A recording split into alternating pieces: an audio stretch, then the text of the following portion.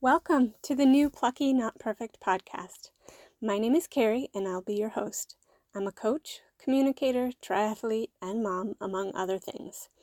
If you're a runner or endurance athlete, this show is for you, whether you're a beginner or an ultra runner. I love to run because it's helped me learn to be plucky. And I love this word because it means determined courage in the face of difficulty. And in this image-obsessed, results-oriented, quick-fix culture we live in, I think we could all benefit from a little more pluck.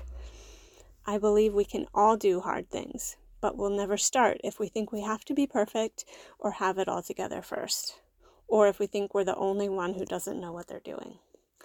Plucky Not Perfect is a podcast that shares conversations with imperfect people who have persevered and overcome some big challenges. On that side of victory, it's inspiring, but in the messy middle, sometimes we're just trying to get through. And I want you to know you're not alone in the journey. You can reach your own peak one small, imperfect step at a time. Whether you're looking for motivation to start your running journey, seeking advice to enhance your athletic performance, or simply interested in personal development and growth, the Plucky Not Perfect podcast is here to offer a blend of relatable stories, practical tips, and uplifting messages to keep you going. It's not going to be perfect, and that's the point. So let's go.